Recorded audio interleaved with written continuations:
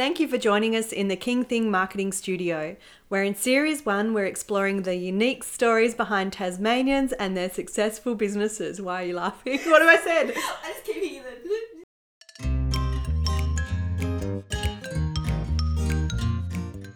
Welcome to episode 2 of our series. It's all about the stories behind Tasmanian businesses, the people who make them tick and inspiring other businesses. I'm Sarah Wells. And I'm Claire Murfitt, and we're both marketing consultants at King Thing Marketing. Today we're chatting with Polly McGee about her amazing self, the good hustle, and Buddhist yogi life. Polly is also the face behind Dr. Digital, who writes and speaks about marketing as part of State Growth's Digital Ready program. It's an honour to have her in the King Thing podcast studio with us, because we know how busy you are promoting your new book. We're going to kick things off to get started and just ask you a couple of questions and answer with the first thing that comes to your head. Welcome to the King Thing studio. Thanks, girls. I'm so super excited to be here. I love this. I love podcasting. It's my favourite thing. So I'm very happy to be at the very early part of your podcast too. What a privilege. Awesome. So we're going to kick things off. Favourite book? It can't be yours. Well, I'm very in the moment with the things I love to read. And at the moment, I'm absolutely loving the pants off Brené Brown's Braving the Wilderness. I think it's sort of where I'm at right now. I'm about to embark on a whole lot of new projects. And she really talks about sometimes that need to just, as a leader, stand alone and to not look for the crowds of people around you, which can feel terrifying. And I just love her. I love her. Yeah, awesome. Favourite vegan treat? Oh, geez. You know, I have to say, I'm super lowbrow on this one. I've been obsessively loving pies, and I've been eating a lot of pies and mash and gravy. It's like my lazy Sunday night go-to dinner, pie night. So, vegan pies from Woolies, out of a box. Love it. Haven't heard of those ones. We'll have to give them a try. Most annoying habit? Oh, I'm really messy. I'm like a teenage boy's bedroom, sort of messy. So I often open the door to my study, which doubles as my wardrobe, and I look there and I go, yeah, you haven't really changed since you were 12. Then I close it and go, oh, look at my perfect house. Guilty pleasure? French champagne and napping. It's a double header, not always connected. Favourite Instagram account? The Instagram account I think that gives me the most love and happiness and meaning is Elizabeth Gilbert. It's Elizabeth_Gilbert_writer. Now, she's just a woman who speaks from the heart, and every time I read one of her posts, it uplifts me and it touches me. She's not selling anything. She's just speaking her truth, and there's something so brave and amazing about that. So I just love her. Love you, Liz. Pew, pew. What's your motivational song? Again, like I love so many different things at once, but I think I have to say if I want to get up and really kind of G myself up for something big, it'd have to be Queen, Don't Stop Me Now. And I just do the full massive hair and teeth in my mind and the rocket ship, and I'm like, I'm that person. Amazing. That's awesome. I think Rob has a bit of a crush on Queen Absolutely. still. So. Absolutely. You can never let go of that crush.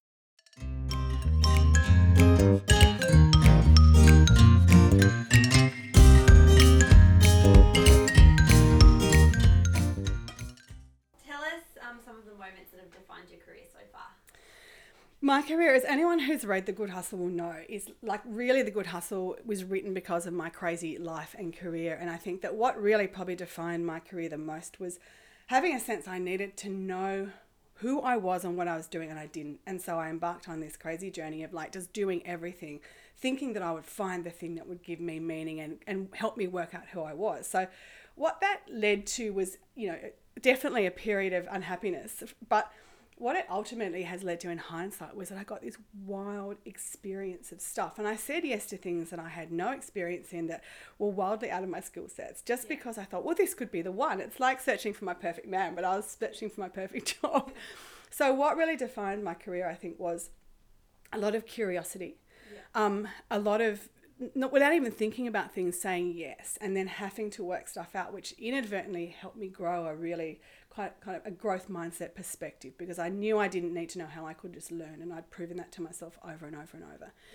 And I guess the most defining part of my career is the moment where I realized that it wasn't what was on my business card that actually made me who I was. It was who I was that made me who I was. And I stopped and surrendered and stopped looking all the time, and just went, okay, well, let's just do the one thing that I'm doing well and be present to it and the people I'm in service to. And that was really where the journey properly began. Amazing. That's awesome. So now tell us, what's the weirdest job you've ever had? Well, I'd say probably for most people would say the weirdest job I ever had was as a classifier for adult films. And that certainly is a great conversation starter and stopper in some situations. I've certainly watched more porn than most men I know. And but again, like, that was one of those jobs that I just was like, this sounds like it's going to be fun. And hadn't really thought it through. It was like, I'd finished a comms degree, I was a good writer, and the job was basically reviewing and classifying the films and then writing marketing copy for them. So you can imagine how fun that is. There's a lot of adjectives and euphemisms out there. But again, that led me to understand a lot of things about how politics works in Australia, and I ended up being a lobbyist for the organisation I worked for to change legislation in Australia about how we classified what adults could consensually watch, which was an amazing and fascinating process. And again, I never would have thought I'd be there. And from there, it allowed me to start working in policy in some much bigger, serious jobs because I kind of got those machinations. But it was pretty nuts, it's fair to say. How long were you in that job for? I was in the classifying role for a year, and then I was seconded to work in a lobbying role for government for a year. But in that time, I did things, aside from, classifying hundreds of hours of adult video, I escorted like America's top porn stars around Australia and, chaperoned them at photo sessions, I did some really crazy sort of stuff. So it was a laugh a minute. And, no matter what you think about the adult sector, and the reality is that bodies and sort of like the humanness of sex is funny, and there was a lot of humor. I probably laughed more in that job than any job I've ever laughed in, and it was just everyone who worked there was just like really fun and really sort of a little bit crazy, so it was great. Oh, that's so good. So now, obviously there's a bunch of small businesses in Tassie. Do you think small business can thrive in Tasmania?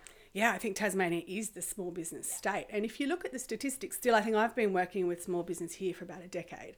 When I came, the statistics were about 98% of businesses are small to micro businesses, so 1 to 2 people. And that really hasn't changed. What's awesome about Tasmania is it's an island. So it's a really good place to try out your brand and to try out stuff. It's relatively low cost to set up a business here. So you can come here and you can have this beautiful lifestyle.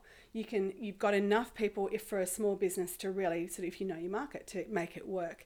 And it's a really good place to start. It's the connections between people here are very short. So if you want to get something done, you just have to ask 1 or 2 people and you've suddenly met that one person you needed to meet. So I just think it is a really great place for that. Now, it has its challenges because it's quite hard to scale here because of the population and the tyranny of distance. But that's all changing. So, I think it's a brilliant place for small business. Yeah, we're super lucky for sure. So now let's have a little bit of a chat about Dr. Digital. Why do you think the Digital Ready program is so important to businesses and I guess in particular small businesses in Tassie?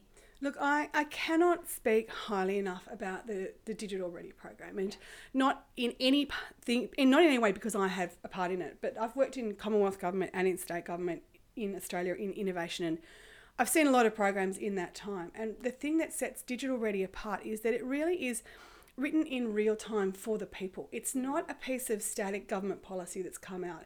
It's been, from the beginning it started, a very dynamic, agile program that has responded to the needs of the sector as it's changed. So because the coaches are out there talking to people all the time, because the program organisers are out there engaging, they ask, what do you need? And people tell them, they're like, okay, well, that's going in the next session. So what we've done is respond to things that are changing. And because a large part of what I've done, I started from the very beginning with the pilot of that program. So I've been involved since the start, and I started coaching, and then when I got busier, I just ended up writing all the content in the back end, and that's how Dr. Digital came to life. But that's been very much about what am I seeing out there in the world? What am I seeing businesses needing to know? And what can we future cast? Like, what am I seeing in the big tech world that we can start bringing back into small business? So that's really how we've designed it. And it's designed to be inclusive. We get that people often in small business are super busy and they don't have the language. They don't want to be blinded with all this tech jargon. So it's kind of like, how do we make this super simple and accessible and actionable for your business? And I think that's what really makes it stand alone. And I would put it against any program in Australia. I'm so proud of it. Yeah, I mean, I've nearly been a Digital Ready coach for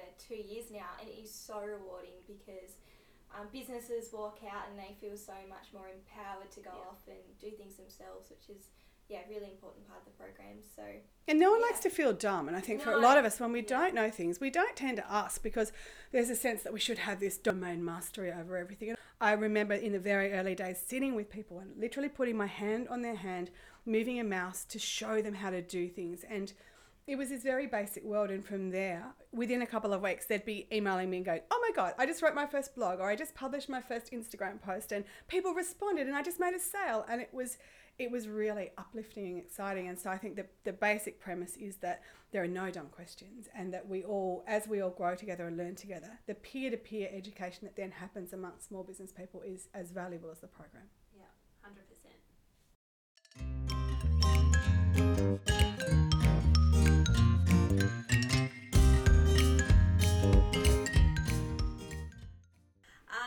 So tell us about your first book, Polly, Dogs of India. What inspired you to write that one?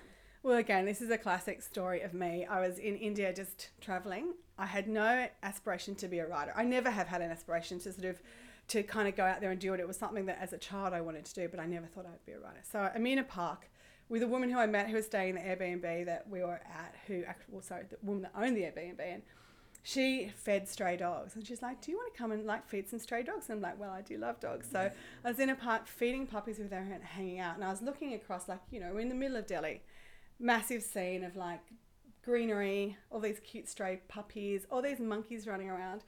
And I just thought, isn't it interesting how people really, really love the monkeys because of Hanuman, and they really revere them and they feed them and they look after them. But the dogs just have no status at all. And I was thinking, I wanted to write a story with a hero dog that really told that story of what it's like when you are in a marginality, and how do you shift that, and what are some of the elements. And I got this incredibly strong sort of like a tap on the shoulder going, you've got to write a book about this. And I was like, oh no, that's not who I am. But it was absolutely overwhelming. And I came back to Australia, and it was just in my mind. I was like, I don't know how to write a novel. Where would I even start?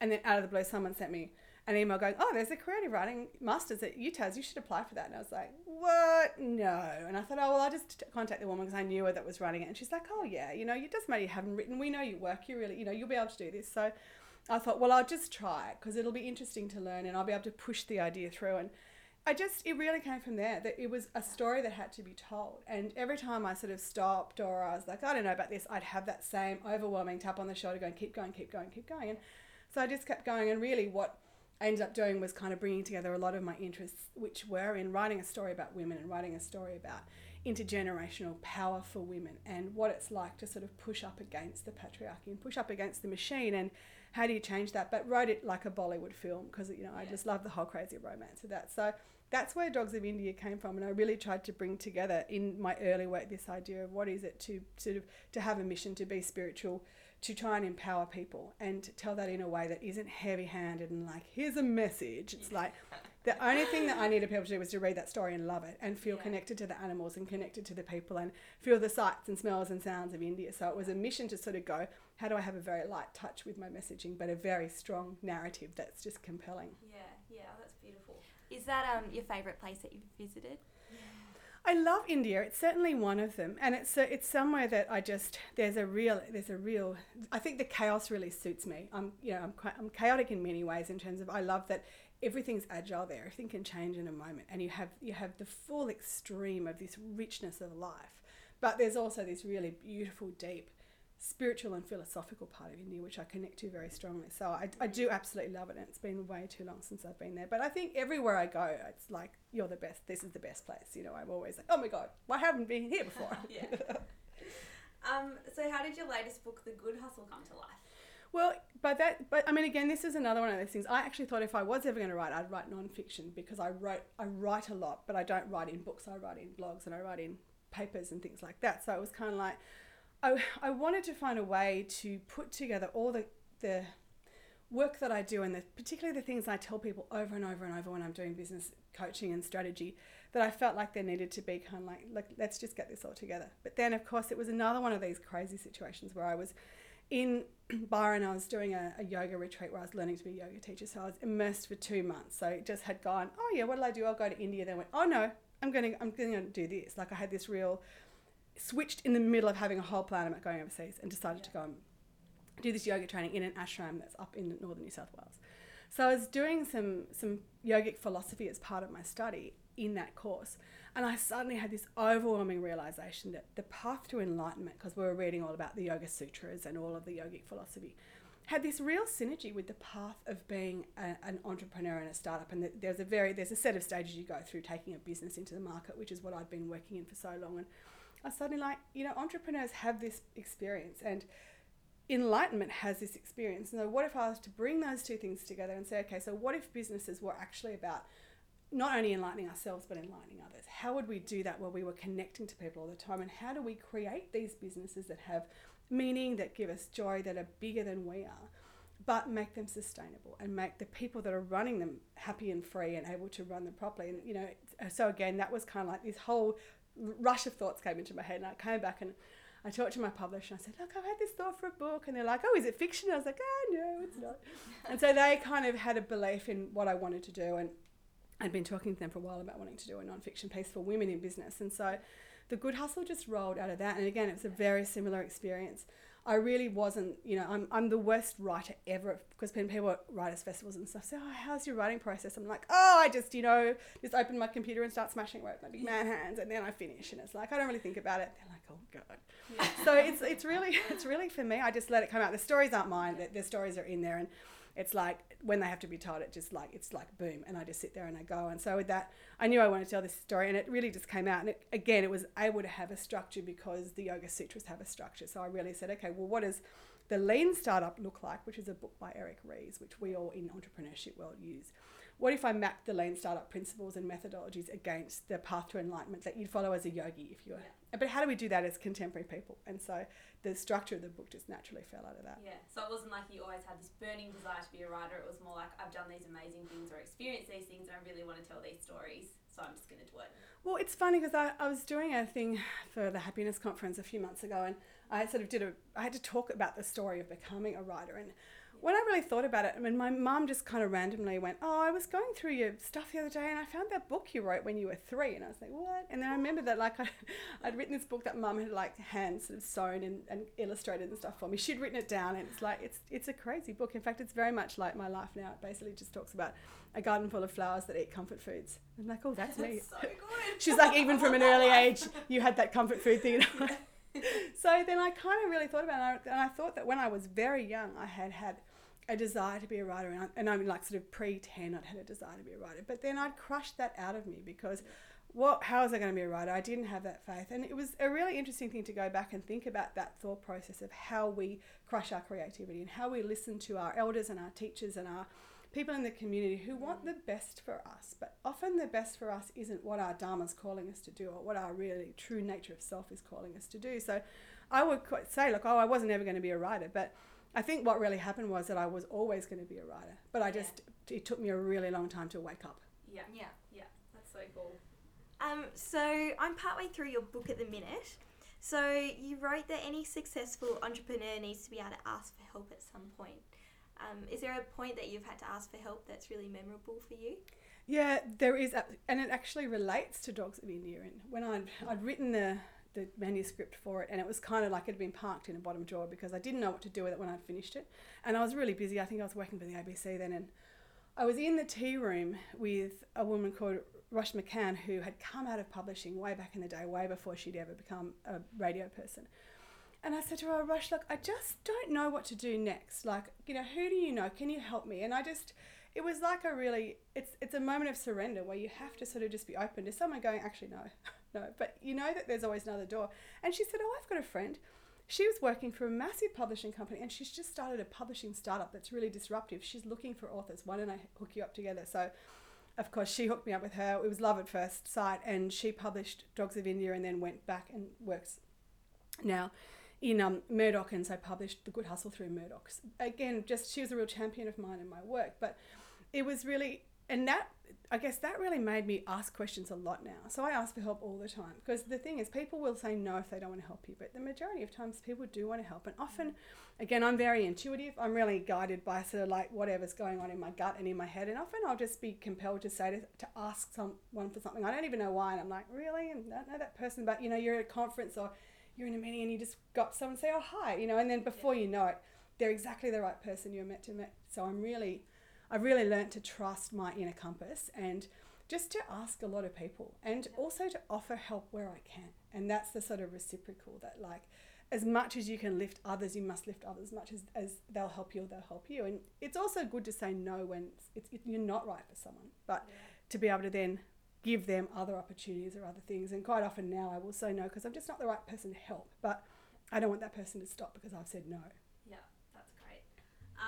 So I'm sure by now the listeners would love to know where they can get their hands on your books. So where can we buy them? On the interwebs. So you can get them through Amazon, through lots of local bookstores have them as well. So they're available sort of all around Australia. In Tassie, they're everywhere. So just any of the major bookstores have it. And also on Audible. And I have to say, much as I love the hardback, the Audible experience was really magical. There's something magical about authors reading to you, and the experience of recording it was quite profound, and I had such a lovely time. And there were moments when I was reading the book where classically I was reading it and I was going, oh, this is really good. I don't remember writing this is great. And then I'd have these sort of like, the hairs in the back of my neck would stand up, and I'd be like in my brain going, this is really important. Really slow your mind down and think about what you're saying here, because this is the bit where someone's going to connect and you need to be the voice that awakens their heart. So it was a really, I felt very emotional. Yeah. Got to the last page, sort of barely got through the last sentence, kind of the end. So I say to people, I like the idea of just sort of being out on a run with you, or being in the bathroom with you, or like snuggling up in bed with a hot chocolate and, just being in your ears. So the Audible version is really lovely too. Yeah, so I'm really, really enjoying your book, and I've got the Audible version. And you've got such a soothing voice. Like, it's really relaxing.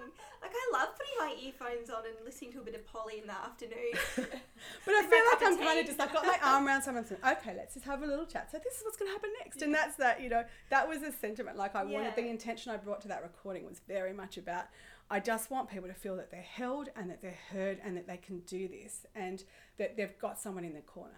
Yeah, that's amazing.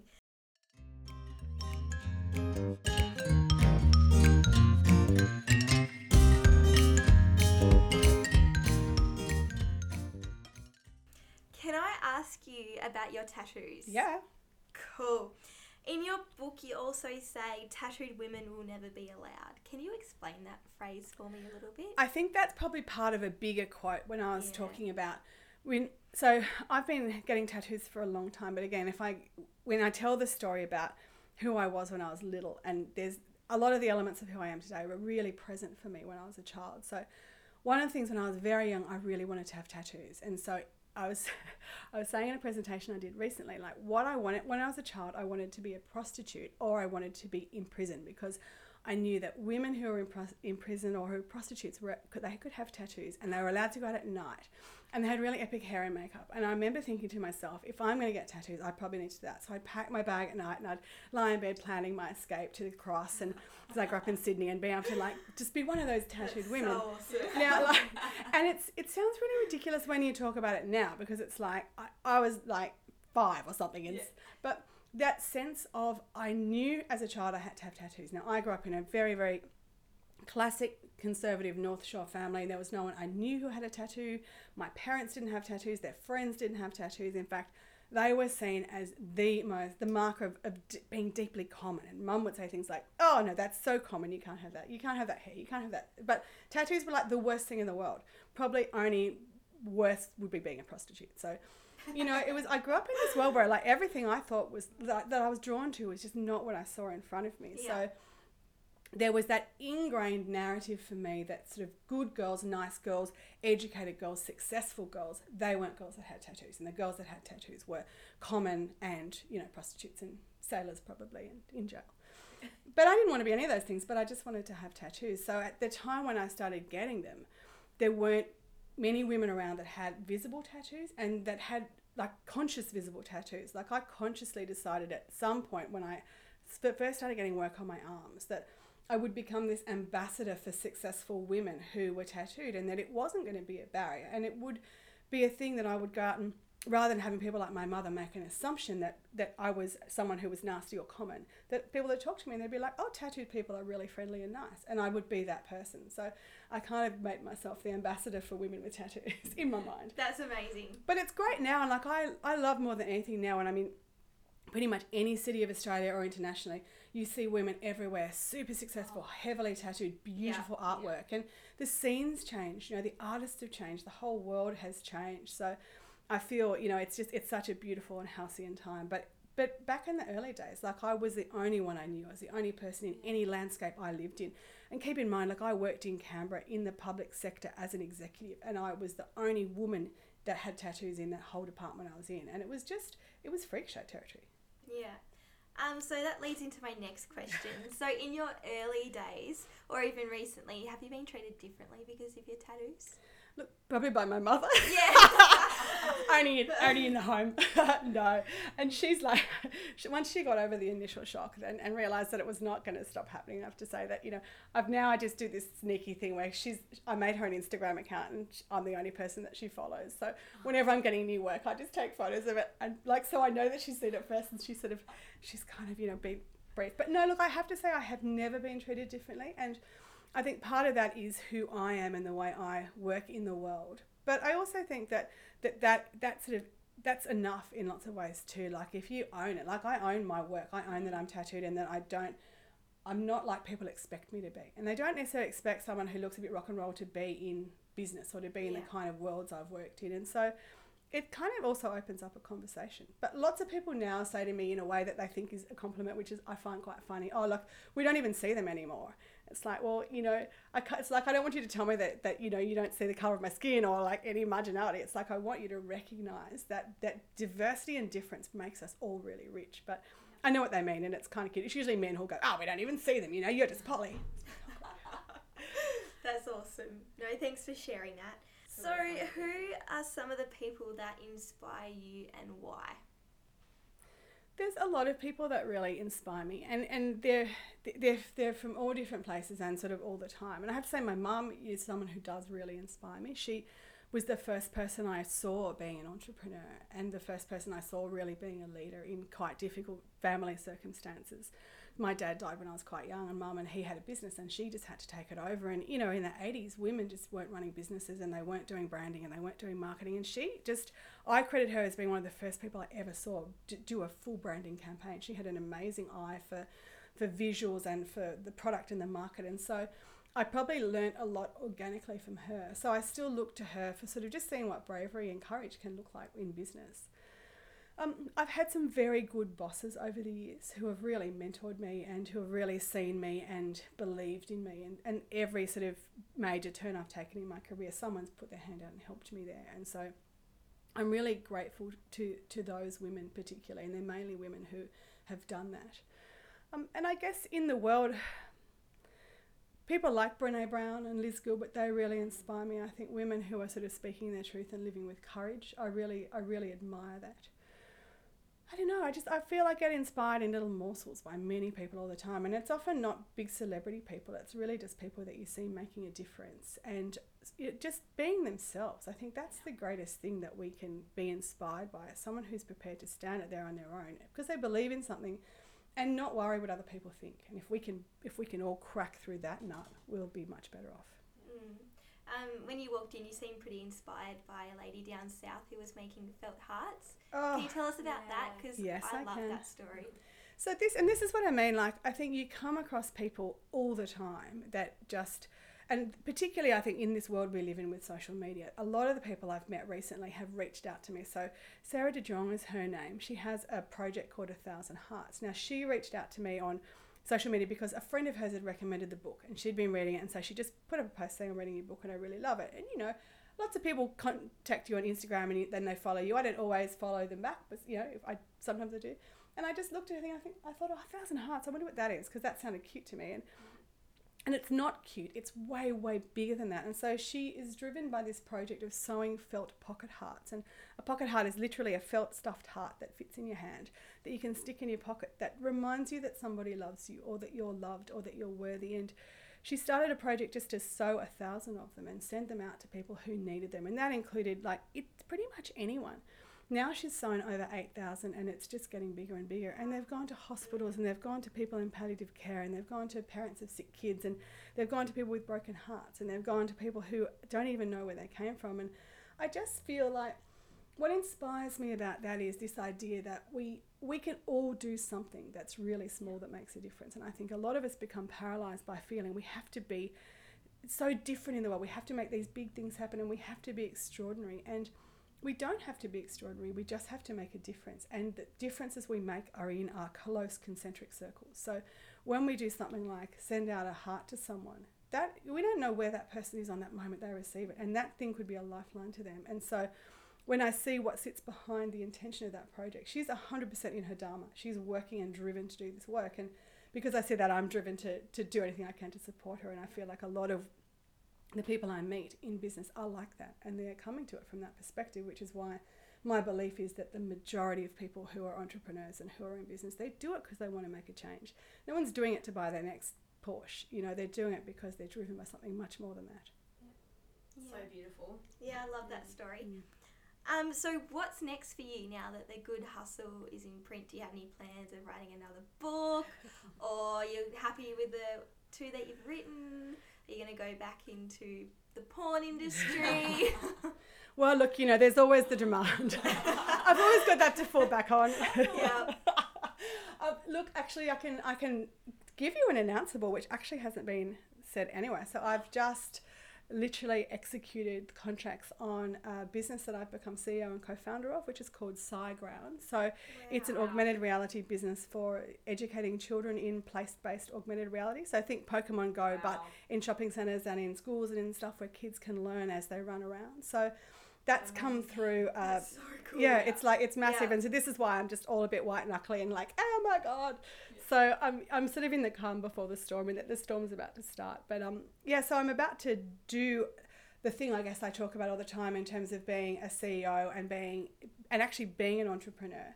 I like to sort of say, oh, well, I'm a serial entrepreneur educator as it gets to serial entrepreneur. But I think it's time now. I'm ready to step into that unknown. And I think I've got enough skills and I've got enough growth mindset to be able to do it. And the story behind it was I went to Blue Chili, which is a accelerator for startup businesses in Sydney, with an idea that I had that I put through a boot camp that was competitive. So I got to the boot camp. My idea didn't get into the final 15, and I was like, oh, that's great. I had such an amazing time. I learnt so much, and I felt so pumped when I finished. And then I got a call from a week or so later saying, look, just come back and tell us what you're going to do with your idea now. We really loved it. We really want you to come back and do some more stuff with us. And when I got there, they were like, actually, we've got this business and we're just wondering if you'd be interested in becoming the CEO. And I was like, what? So the guy that founded it really needed some business support, and he wanted someone to be a co-founder, and they thought, because I had this background in education startups and in working with entrepreneurs, they thought that I'd be ready. And I'm like, I'm ready.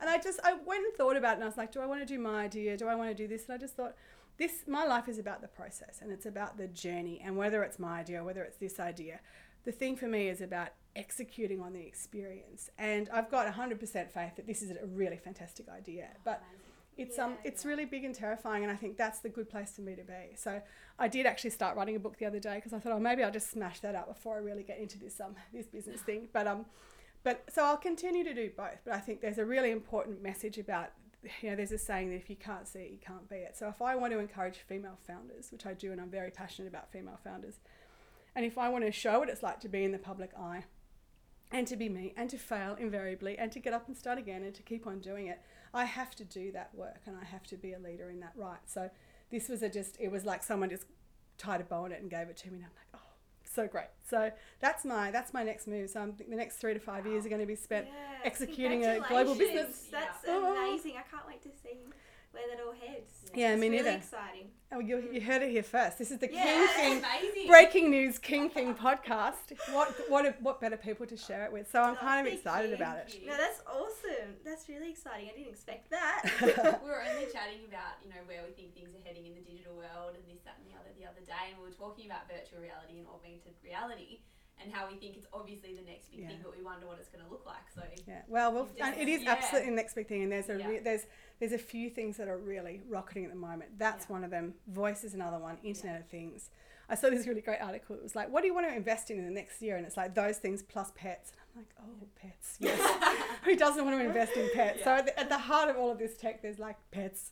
Yeah. But yeah, I think it is exciting. And the other thing I really want to do with this, aside from being a sort of boss lady female founder, is also to remind people that you can be successful from anywhere. And I think this is a uniquely Tasmanian story, that Tasmania has to push its IP beyond its barriers. And we do that well in some sectors, but we can be operating at a much higher frequency globally, and we've got lots of smart people here. We don't have to leave to go and get money like we used to. We can get investors to come here, and I think this is about saying I want to be that company that was founded and is run out of here. And while I might want to go to San Francisco or go to Sydney or go to wherever, I'm still going to have this as a base because this is where I want to live and work. Yeah, and I think that's one of the main reasons why we sort of tried to point this podcast in that direction, because there are so many amazing stories of Tasmanian businesses, and this is a way that we can share that with people. So it's really exciting. Come on down. The water's cold, but Really, the wine is really amazing. cold, yeah.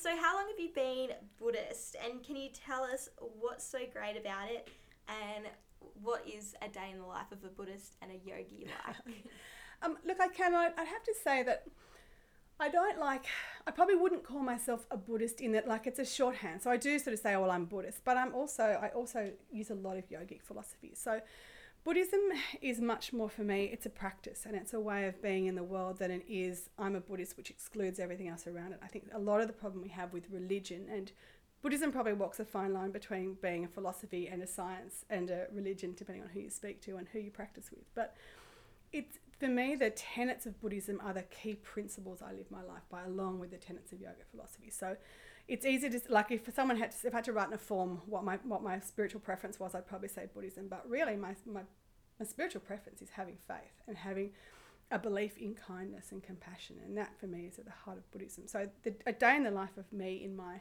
world, and this is my everyday practice, is the first thing I do when I get up is I do 40 minutes to an hour of meditation, and that involves doing some intention setting, doing some prayer and some Buddhist mantras, and that is a particular Buddhist thing. But I also include some Hindu and some Sanskrit mantras in there, and I really spend time before I do anything else starting my day with that just anchoring myself in my beliefs. As I go throughout the day, I continually hold in my head and in my heart, am I right words, am I right thoughts, and am I right body? So what am I doing that is going to hurt someone else? Is everything that I'm doing something that is going to minimize the impact, the harmful impact I have on all sentient beings? That's really important to me, and so that really informs the way I go about stuff. And when I find myself looking at someone and having a critical thought, or having a negative thought about myself, or just all that chatter that we all do, me included, all the time, and I kind of just have to pull myself up and go, is that who you are? Is that who you want to be? Is that how you're kind? And you know that person is the same as you. We're all connected. So if you hate on them, you hate on yourself. And it just flips it. Now, that's taken me a long time to build that neural pathway. I've been doing this for a number of years, and that it's about a practice. And so when we talk about yogic practice or spiritual practice, it's because you do it every day, and it doesn't make you righteous or holier than thou or better than anyone else. What it does is it stops you being human and doing all the human things that can make us so terrible to each other. So that's a big part of my practice, is anchoring that. I'm a vegan, which I choose to do because I do that around a consciousness around harming animals. But again, I'm not a vegan and I think everyone else should be a vegan. I'm a vegan because that is my spiritual practice, and that's where I'm at in my karma in my life in this lifetime. So I completely respect and I celebrate everyone else's choices. And the best way I can be a compassionate, kind human is by being a compassionate, kind human, which means that wherever anyone else is at, I accept that and I love them for that. So I go about my day and I try and infuse that in what I do. In my work practices, the values of my business sit within those Buddhist and yogic principles. And, then I get to the end of the day and I do another set of prayers and I do another set of mantras and I go to bed, and that's the last thing that I do. So when I was at a conference recently, something I was reading, anyway, someone said, in the Western world, we wake up thinking we didn't have enough sleep and we go to bed thinking I didn't do enough. Now, it really impacted on me, and I really thought that is the condition of the minds of many people. We're not enough, we didn't do enough, and we're living in lack, we're depleted all the time. So I felt very grateful that my day starts with a prayer and it ends with a prayer and it ends with a gratitude of just being here and really believing and knowing how lucky I am to have this life I've got. I love everything you just said. Yeah, so do I. I think we all need to start thinking like that. I think it's incredible. I was nodding my head the whole time. Yeah, me too. We're like, but it is the thing, like, we as humans are so cruel to each other. We are so constantly sitting in the I and the ego, and we don't have to be, every part of our day is better when we're kind to people. Every part of our day is better when we put other people first and we think about other people and how they are and how they're feeling, and do it as an act of compassion, not an act of I'm feeling better than you, or I can tell you what to do. But just, there's a beautiful organisation in Sydney called the Wayside Chapel that up until very recently has been run by a guy called the Reverend Graham Long. And he says, we don't fix people, we meet people. So when you come to me, I meet you and I see you as you are, and that is perfect and that's enough. And I think that if we can be like that in the world, we never have a superiority or a righteousness or a step up or an I'm better than you. If we really accept that we're all united in suffering, no matter how good our lives look on the outside, that suffering's our baseline and stopping suffering is our project for this lifetime. And so if everything we do comes from there, you can't help but connect to others, because even if they're fully smashing you in the face, you're that's coming out from a place of suffering, so I'm going to be compassionate towards you. And it flips, and you can't hate on Trump, and you can't hate on people that don't have your views, because they're just like us. They woke up and they wanted to be seen and heard and loved. Yeah, that's amazing. Yeah.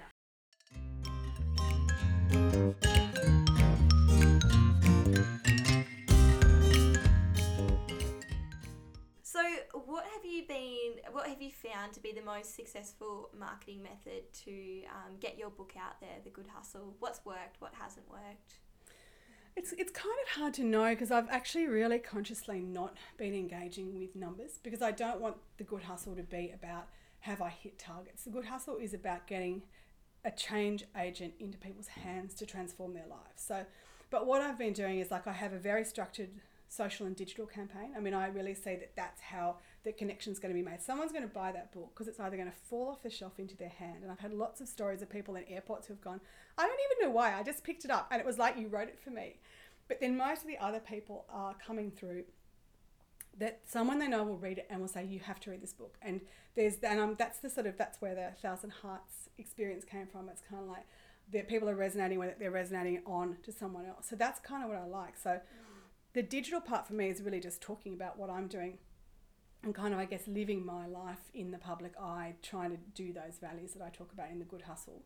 And often also talking at things. I love talking to people, and I love doing Q&A and really kind of unpicking what some of those key themes in the book are. So that tends to then have little spikes in sales and connectivity once I go and speak to people, because then they buy the book and then they share it with their friends. So it's absolutely 100% digital 101. It's shareable, people connect, and the way that digital works really well and social works well is when they're connecting about something they feel passionate about, and building those evangelists isn't, I guess for me, I'm trying to make it very much not about sort of soul selling. I'm trying to make it very much about, the more people that get this, the better. I had no intention of making money from this book. This book is truly about a message, and it's a messaging tool. So the more people that get that message and then implement it, the more people that are going to be kind and compassionate with businesses that are sustainable, winning.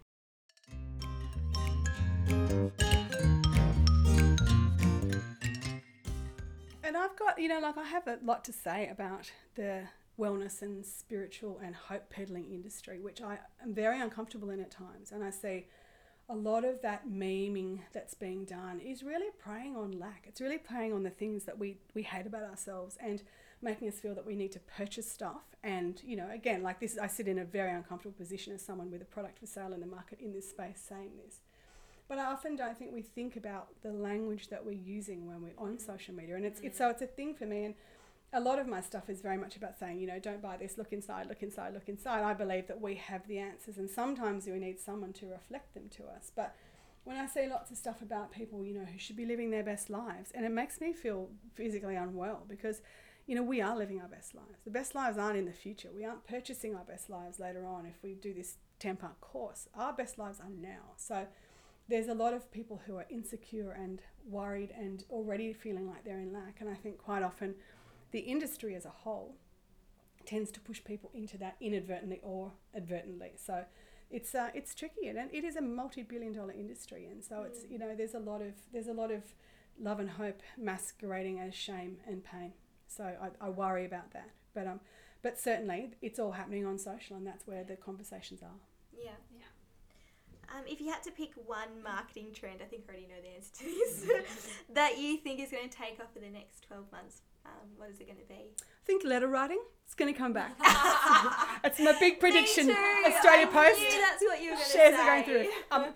So for me, it's voice. I think voice is really going to be massive. What that people are, and which is kind of nice. We're starting to connect with voice again, and we're connecting. We do a lot of texting. We do a lot of head down. Voice actually is a really nice way of feeling a bit more intimate with each other. So I think definitely voice and the ARs and VRs, the way that we are going to be able to connect more quickly and more deeply.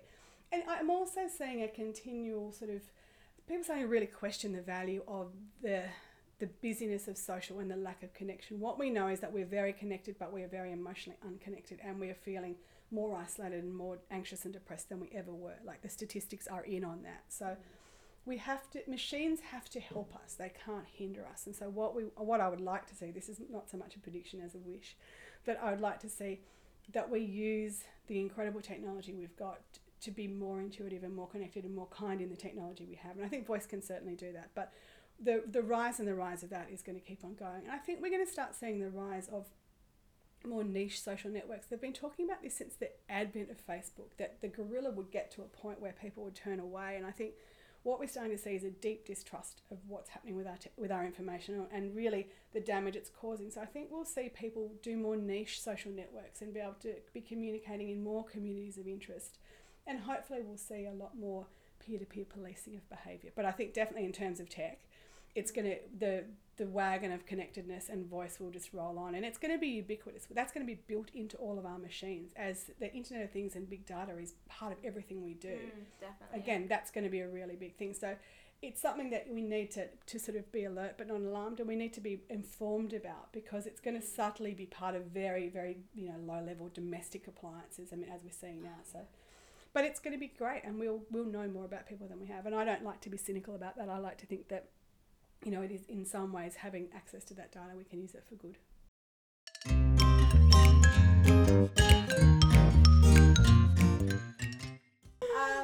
All right, so thanks so much for joining us in the King Things studio today, Polly. We really, really appreciate you taking time out of your day, providing us an insight into your life, personal and professional. We've had a laugh, which has been amazing. We're super excited that you've given us the scoop on your brand new project. We can't wait to follow that. We're just going to pull another quote out of your book. So you quote Steve Jobs, and he says, "The only way to do great work is to love what you do." So we've absolutely loved having you here today. So hopefully that means that we've done a great job. You guys do the Thank best you. jobs. Keep it up. Yeah. Thank you. Thanks so much.